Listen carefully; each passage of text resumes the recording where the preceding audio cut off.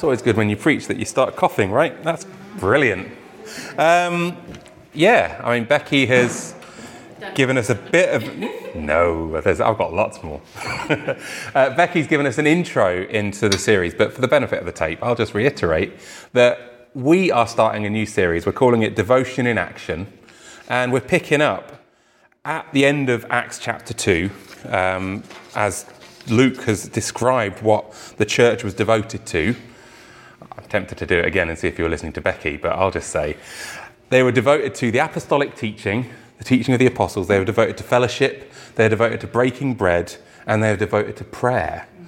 And then Luke just describes this amazing, dynamic church that out of this devotion, we're told that people were filled with awe.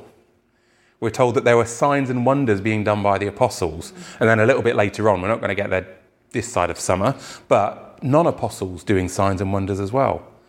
You know, you've got Stephen doing signs and wonders. You've got Philip doing signs and wonders as he preaches. You've got Ananias. Is it Ananias? Finish the sentence, the name of the guy in Acts chapter 9 that Jesus sends to Paul to cure him of his blindness. It's just there's also an Ananias in chapter 5 who dies. It's confusing, you see. You've got to tie these threads together. Different people, I'm guessing. But signs and wonders being done by this devoted early church. And then most impressively, the Lord adding daily to their number those who are being saved. This is their devotion in action, being outworked amongst the people of Israel that they were sent to at that time. So we're going to pick up the book of Acts from chapter 3 onwards. I'm debating how far along we will go. We might go to the end. We might not. We might just take breaks every now and again like we have been anyway. But I think it's really important to see what the early church was like, because I don't want to say the early church was perfect. If the early church was perfect, we wouldn't have most of the New Testament, because most of the New Testament was written to correct things that were going wrong in the early church. But I think there is an awful lot about the early church that we are lacking and missing in the Western church. And we need to go back sometimes to our roots and say, Lord, what can we reclaim? What do you want to restore to the church? So that's why we're doing this. So starting in Acts chapter 3, I'm just going to go through it and note a few bits, and then I've got 3 questions at the end. So Acts chapter 3, verse 1. Now, Peter and John were going up to the temple for the time of prayer at 3 p.m. A man who was lame from birth was being carried there. He was placed each day at the temple gate called Beautiful, so that he could beg from those entering the temple. When he saw Peter and John about to enter the temple, he asked for money. Peter, along with John, looked straight at him and said, "Look at us." So he turned to them, expecting to get something from them. But Peter said, "I don't have silver or gold, but what I do have, I give you. In the name of Jesus Christ of Nazareth, get up and walk." Then, taking him by the right hand, he raised him up, and at once his feet and ankles became strong. So he jumped up and started to walk, and he entered the temple with them, walking, leaping, and praising God. All the people saw him walking and praising God, and they recognized that he was the one who used to sit and beg at the Beautiful gate of the temple. So they were filled with awe and astonishment at what had happened to him. While he was holding on to Peter and John, all the people, utterly astonished, ran toward them in what is called Solomon's Colonnade. And when Peter saw this, he addressed the people. "Fellow Israelites, why are you amazed at this? Why do you stare at us as though we had made him walk by our own power or godliness? The God of Abraham, Isaac, and Jacob, the God of our ancestors, has glorified his servant Jesus." We're going to pause there for a bit. Next week, Martin Flood from Basingstoke is going to come and do the rest of Peter's preach. But I just wanted to stop there for reasons that will become evident. So what we have here is a fantastic, amazing story. Back end of Acts chapter 2, Luke says, maybe a bit nebulously, the apostles were doing signs and wonders. Well, here we have one of them. Here we have one of the other teachings and miracles that Jesus continued to teach and to do. Remember back at the beginning of Acts, Luke says, in my first book, Theophilus, I told you about everything that Jesus began to teach and to do, with the implication being he's about to tell you what Jesus went on to preach and teach and do, signs and wonders. And this is one of them. The context is Peter and John going to the temple. We've just said that they went to the temple regularly. From chapter 2, verse 46, we know that they went to the temple every day. It was their daily custom as the community of Jesus to meet in two contexts.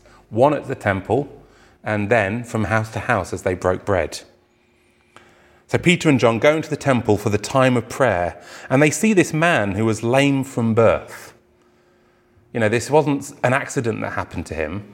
This wasn't some person that was able-bodied and knew what life was like, and then tragedy struck. This is someone who was born into tragedy, who could not walk from birth.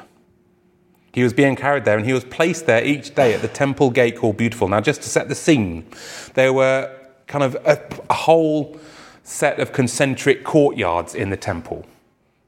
At the outermost, you had the courtyard that anyone could go into, even the Gentiles. The Gentiles were allowed in that outer courtyard. Then in the next concentric courtyard in, you had one that all Israelites could go into, men or women. You then had the next one where only Jewish men could go. Then you had the one that only the priests could go into. And then you had the Holy of Holies right at the heart of the temple, where only one man could go once a year, taking the blood sacrifices of the temple to atone for the sins of the people of Israel. Now, the Beautiful Gate is between the Israelite-only court and the Jewish men court. That is where they had placed this lame man to ask and beg for alms. And he was placed there every day, it says. Now, when this man saw Peter and John, he asked for money. Let's face it, if you're there every day and you're dependent upon people, it's actually probably just a reflex. Any money? Please? Please? You see it as you go around town. People asking for money because let's be generous and assume that they are what they appear to be. They don't have anywhere else to go. They don't have any other recourse. And so they ask for people, have you got any money? Peter looked straight at him. Now, I think that it's interesting if you look at the two people, or the two parties here. You got the man who is lame, seeing Peter and John, and he's got faith enough to ask for money. But Peter and John look at this man, and it's almost like we're seeing the gift of faith that Paul talks about in 1 Corinthians 12 in operation here. As Peter and John look at this lame man, it's like they know because the Holy Spirit is telling them, I'm about to do something here. They said, look at us. So the lame man turns to them, expecting to get something from them. I love Luke's understatement. He was expecting to get money. That would mean that he had the ability to buy some food and continue to subsist. As Peter and John looked at him, they knew that they had something very different to money to give. He had faith enough to ask for alms. They were getting faith for his healing and for his wholeness. So Peter says, I don't have silver or gold, but what I do have I give you. In the name of Jesus Christ of Nazareth, get up and walk. It's a ballsy move. It's a bold move. It is a faith-filled move from Peter. See, it's interesting. The man was not expecting healing. He didn't have faith for healing. He was healed because of Peter's faith for his healing. And that is a valid place. Sometimes Jesus said to people, your faith has healed you. Hallelujah. But actually, we, as the people of God, can be led to have faith for people, for God to move in signs and wonders and miracles. Taking him by the right hand, he raised him up, and at once his feet and ankles became strong.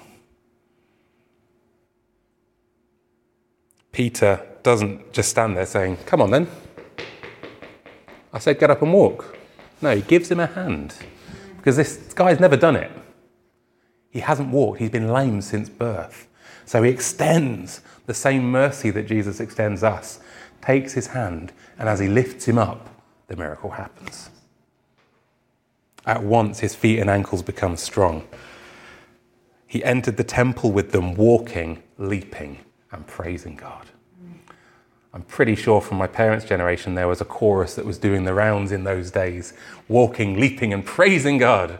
I don't know the tune, otherwise I would, of course, lead us all in that chorus right now. But imagine it. This guy, and all the people saw him, and they recognized that it is this man who has been at the beautiful gate every single day for the 40 years of his life. And here he is, walking. Not just walking, leaping and praising God. They were filled with awe and astonishment. And wouldn't you be? Would you not be? So all the people ran toward Peter and John. And when Peter saw this, he addressed the people. Now, crucial. Signs and wonders are for this. Signs and wonders are not just so that we can have a good time. Amen?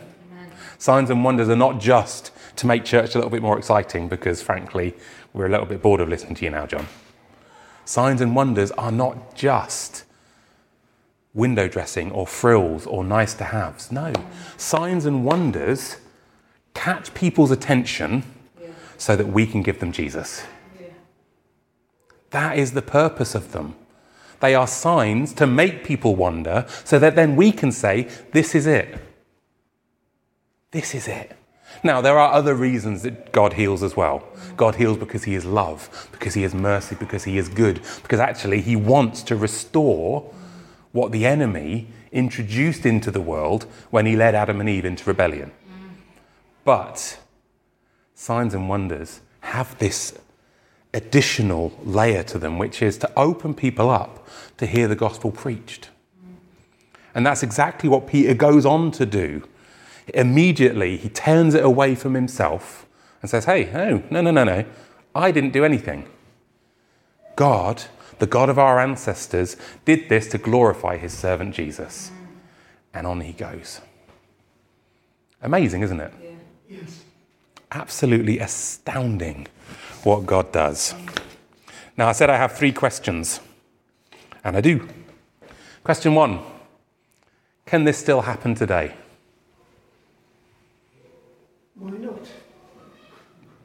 Yeah, good. You haven't come across the dodgy theology that says, no, this was just for back then. Jesus doesn't do this anymore.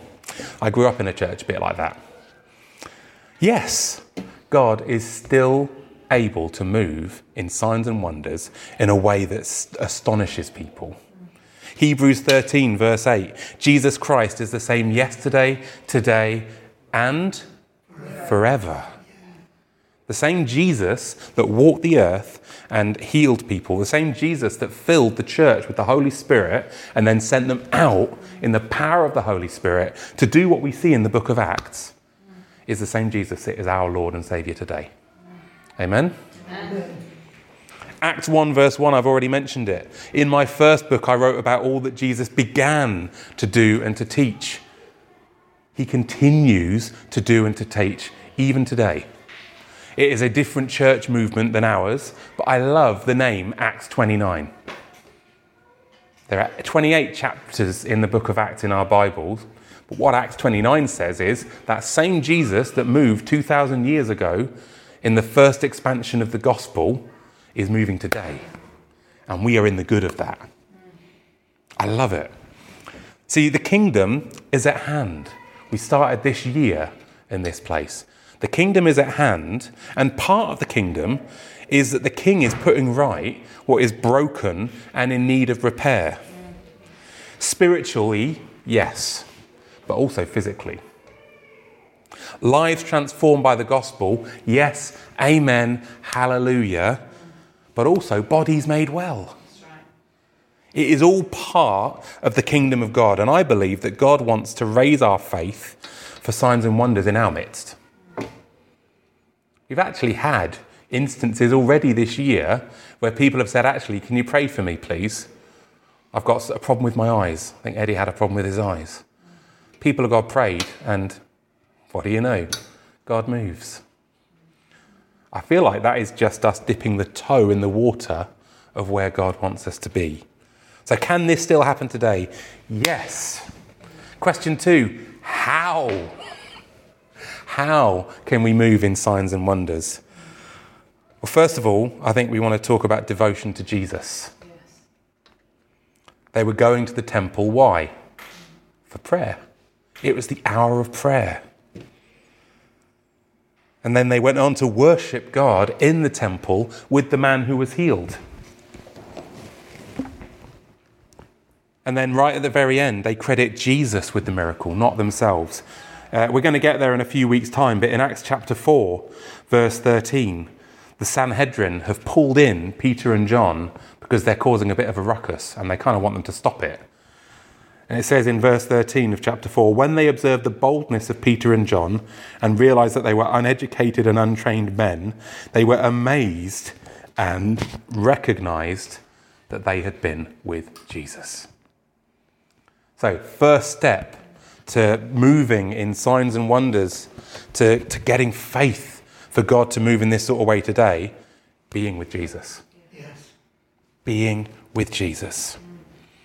I think the other bit that we can say is that we need to learn how to add supernatural resources to the natural resources we are comfortable using. I love what Peter says, I don't have silver or gold, but what I do have I give you. In the name of Jesus Christ of Nazareth, get up and walk. I feel like the Western church would flip that on its head and say, well, I can't heal you, but have some money, have some food, come and join us in this social endeavour. Yes. Now, it's not wrong to have money or material resources. It isn't. God blesses us with these things, and it's certainly not wrong to feed and clothe those who need it. That is part of the kingdom as well. But it becomes wrong if we are only comfortable using those natural resources and are not able to say, what I have I give you, in the name of Jesus, be healed. Third thing, how we can start moving in signs and wonders, quite simply, openness to the leading of the Spirit.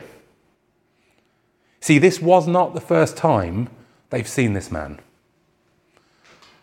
I hadn't picked up on this, but I was reading Michael Eaton about this chapter of Acts, and he just pointed out they were worshipping daily. He was begging for alms daily. They knew who he was.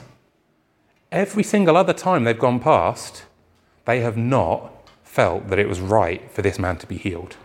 But in this moment, they have faith. The Holy Spirit imparts a gift of faith. And both Peter and John knew what the Lord wanted to do for this man. I actually think they probably gave money to him in the past. They would have done as they walked past, just as part of being a good member of Israeli society. But today, the Holy Spirit said, I've got something different. So pray that the Holy Spirit will train you to discern when he's moving and how best to apply your faith for healing. Because there's two different ways.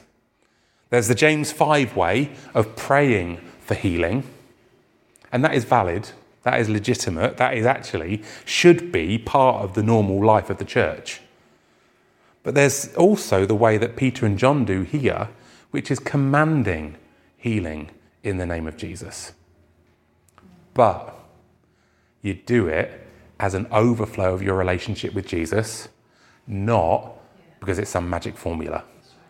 A little bit later, even on in the book of Acts, you've got the 7 sons of Sceva who try and cast out demons in the name of Jesus. And they do it as a formula. In the name of Jesus, who Paul preaches, come out of him. And there's that chilling response from the demons. Jesus we know, and Paul we've heard of, but who are you?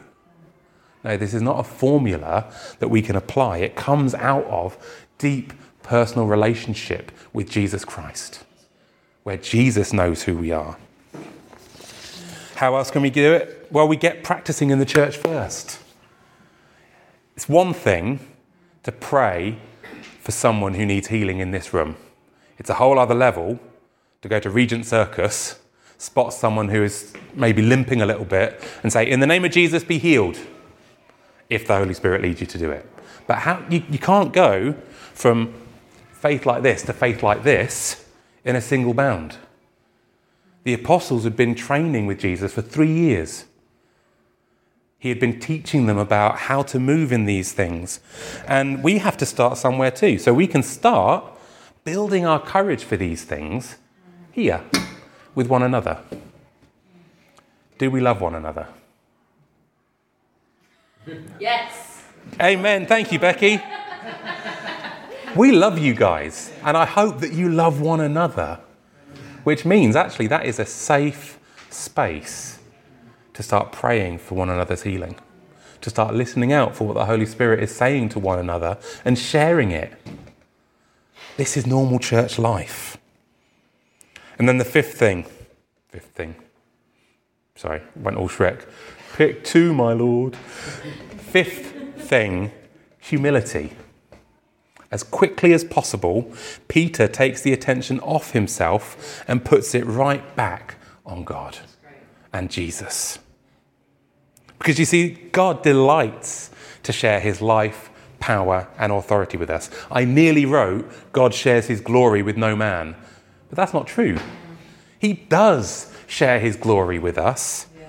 But we need to remember it is his life that we are receiving and sharing with others. A little bit like the beads that Becky talked about. I'm willing to bet they're not buying those beads with their own money. I suspect that they are being invested in by their parents.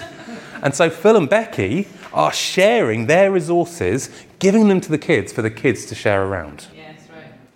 That is what we are about. Our Father gives us his glory, his power, his authority for us to share. Because he shared it with us in the first place. So how can we move in signs and wonders? Devotion to Jesus, add supernatural resources to the natural resources we already know how to use, be open to the leading of the Spirit, practice in the church first, and act in humility. Yeah. Third question I have, are there any dangers to avoid? If you've been in church for any length of time, you know the answer to that is as resounding a yes as it was to my first question, which is, can this still happen today? Yes, there are dangers to avoid. First danger to avoid, engineering a miracle. No. This miracle was not hyped up or organised by Peter. He didn't go on a healing crusade or host a revival or anything like that. He was just going about his daily business, and the Holy Spirit said, oi, there. I was like, oh, okay, let's go. He didn't just flip a switch or somehow turn the healing on. No, he was taken by surprise as well. He was simply obedient to the leading of the Spirit, and we need to learn to walk in that tension of openness and expectancy that the Holy Spirit is going to move and use us, but also then avoiding trying to make something happen, because we can't make anything happen. Second danger to avoid, legalism and performance. I talked about devotion to Jesus as the first thing to start moving in signs and wonders. The flip side of devotion to Jesus looks a lot like it. See, my temptation when reading stories like this is to fall back into legalistic performance. Okay, I want Jesus to use me, so I need to pray more, and then I'll start to see them. I'll get up at 5 every day and start my time in prayer. No, I don't. I'm going to read the Bible more, and then I'll start seeing signs and wonders. I'm going to learn to be more patient. I mean, I need to learn to be more patient, but then I'll start seeing things. I'm going to stop this. I'm going to start this. Somehow, that is what we fall back into, as if we can earn proficiency in moving in the Spirit. That's not it at all. Why stare at us as if our own godliness or power produced this? The temptation, when you start going to, well, I'll pray more, I'll read the Bible more, I'll raise my faith more, is that you're trying to stir it up. You're trying to earn it. But that won't work, because our own godliness and power is not going to do it. The Lord Jesus does the healing, or nobody gets healed. He qualifies and gives us authority, not because of any good in ourselves, but because he is good, loving, and gracious. I'll be honest, today I have already had to apologise to people very close to me. If any healing happens because the Holy Spirit chooses to use me, it is not because I'm especially godly. It's because he is especially good. Amen. And all of our spiritual disciplines are to be focused on knowing and loving Jesus, and then signs and wonders come out of the overflow of that relationship with him. Third danger, spiritual pride. There's a story in one of the Gospels, I think it's in Luke chapter 10, where Jesus sends out the 72, and then they come back rejoicing, saying, Lord, even the demons obeyed us. And he affirms them. He says, I saw Satan fall like lightning from heaven. But don't rejoice that the demons obeyed you. Rejoice that your names are written in heaven. Rejoice that you are known by your Father. See, the danger is we can get a bit full of ourselves when moving in spiritual power. When the Holy Spirit tells us something that he's about to do, or he tells us the secret of someone's heart, and it proves to be accurate, it's a little bit intoxicating. Better word, accurate word, real word. We have to not get full of ourselves. Peter is not like this. He denies it. No. Not my power, not my godliness, but God to glorify Jesus. And that refrain needs to be ours. We didn't do this. God in Jesus Christ did. Fourth danger, handling disappointment well. Has everyone you've ever prayed for got healed? No. I've prayed for some quite precious people, and they were not healed. Not everyone gets healed this side of heaven and the new earth. I will defend to my dying day that God always wants to heal. God's will is always healing, but timing is the rub. Yeah. There are some things that God will only heal in the new earth, when Jesus has returned and the fulfillment of all things is finally here. Because we live in the time where the kingdom is both now and not yet, present and at hand, but waiting its complete fulfillment when Jesus comes back. Sometimes there's a spiritual warfare component to these things. Sometimes, even though Jesus has won the victory, we lose the battle. He's won the war, but there are skirmishes going on until that day he returns. And we need to know how to handle these well. We can't let them hit us too hard or make excuses when what we hoped and believed would happen doesn't. We can't change our theology to match our experience. There are people who will say, well, I tried it didn't work. Maybe God isn't doing this sort of thing anymore. And they take refuge in rational, sophisticated sounding doctrine that denies the power of God. We can't go there. But we also can't start talking about spiritual healing when a physical healing is what we were in faith for. Sometimes that is what God is doing, sure. But all too often we reinterpret what we were hoping for to make ourselves feel a bit better. And that is a faith killer as well. No, what we need to do when we don't see the results we want to see is take that pain, take that disappointment, lay it at the feet of Jesus, and then get up and get going again. Trusting in his goodness, trusting in his grace. Yeah. And then the fifth danger, and this is the last one, wasting a miracle. Now, on one hand, I don't think a miracle can be wasted, because God does heal for these other reasons as well. He does heal because he's good. He does heal because he's loving, because he's kind. But particularly if we have seen a miracle in someone who has not yet given their life to Jesus, that miracle can go to waste if we don't do what Peter did and immediately start talking about, well, this is Jesus. This is just who he is. He wants you. This is why he's shown you. He's interested in you. See, we take the sign and the wonder, the healing, the miracle, whatever it is that's happened, to catch people's attention, and then we speak of him and what he has done. We share the gospel and we hold out the offer of new life in Jesus. We don't want to waste any of the miracles that God gives us, especially when it happens in the context of those that don't know who he is. So are there any dangers to avoid? Yes. We don't want to engineer any miracles or try and work anything up in our own strength. We don't want to fall into legalism and performance as if we could somehow earn this with our own righteousness and godliness. We don't want spiritual pride. We need to learn how to handle disappointment well and not get knocked off course when things don't go how we hope. And we don't want to waste any of the miracles that our God gives us. Amen? Amen. See, we're being invited in, I believe, Trinity Life Church, we are being invited into the reality of the kingdom of God. We're being invited into the power of the Holy Spirit at work amongst us and through us and for us and by us, so that he gets the glory and so that people out there can see that he is worth knowing. I think there's a heart response. And there's a question from the Lord, do you want that? Are you coming? I'm inviting you on an adventure. Are you coming? And if your response is, I don't know how, good.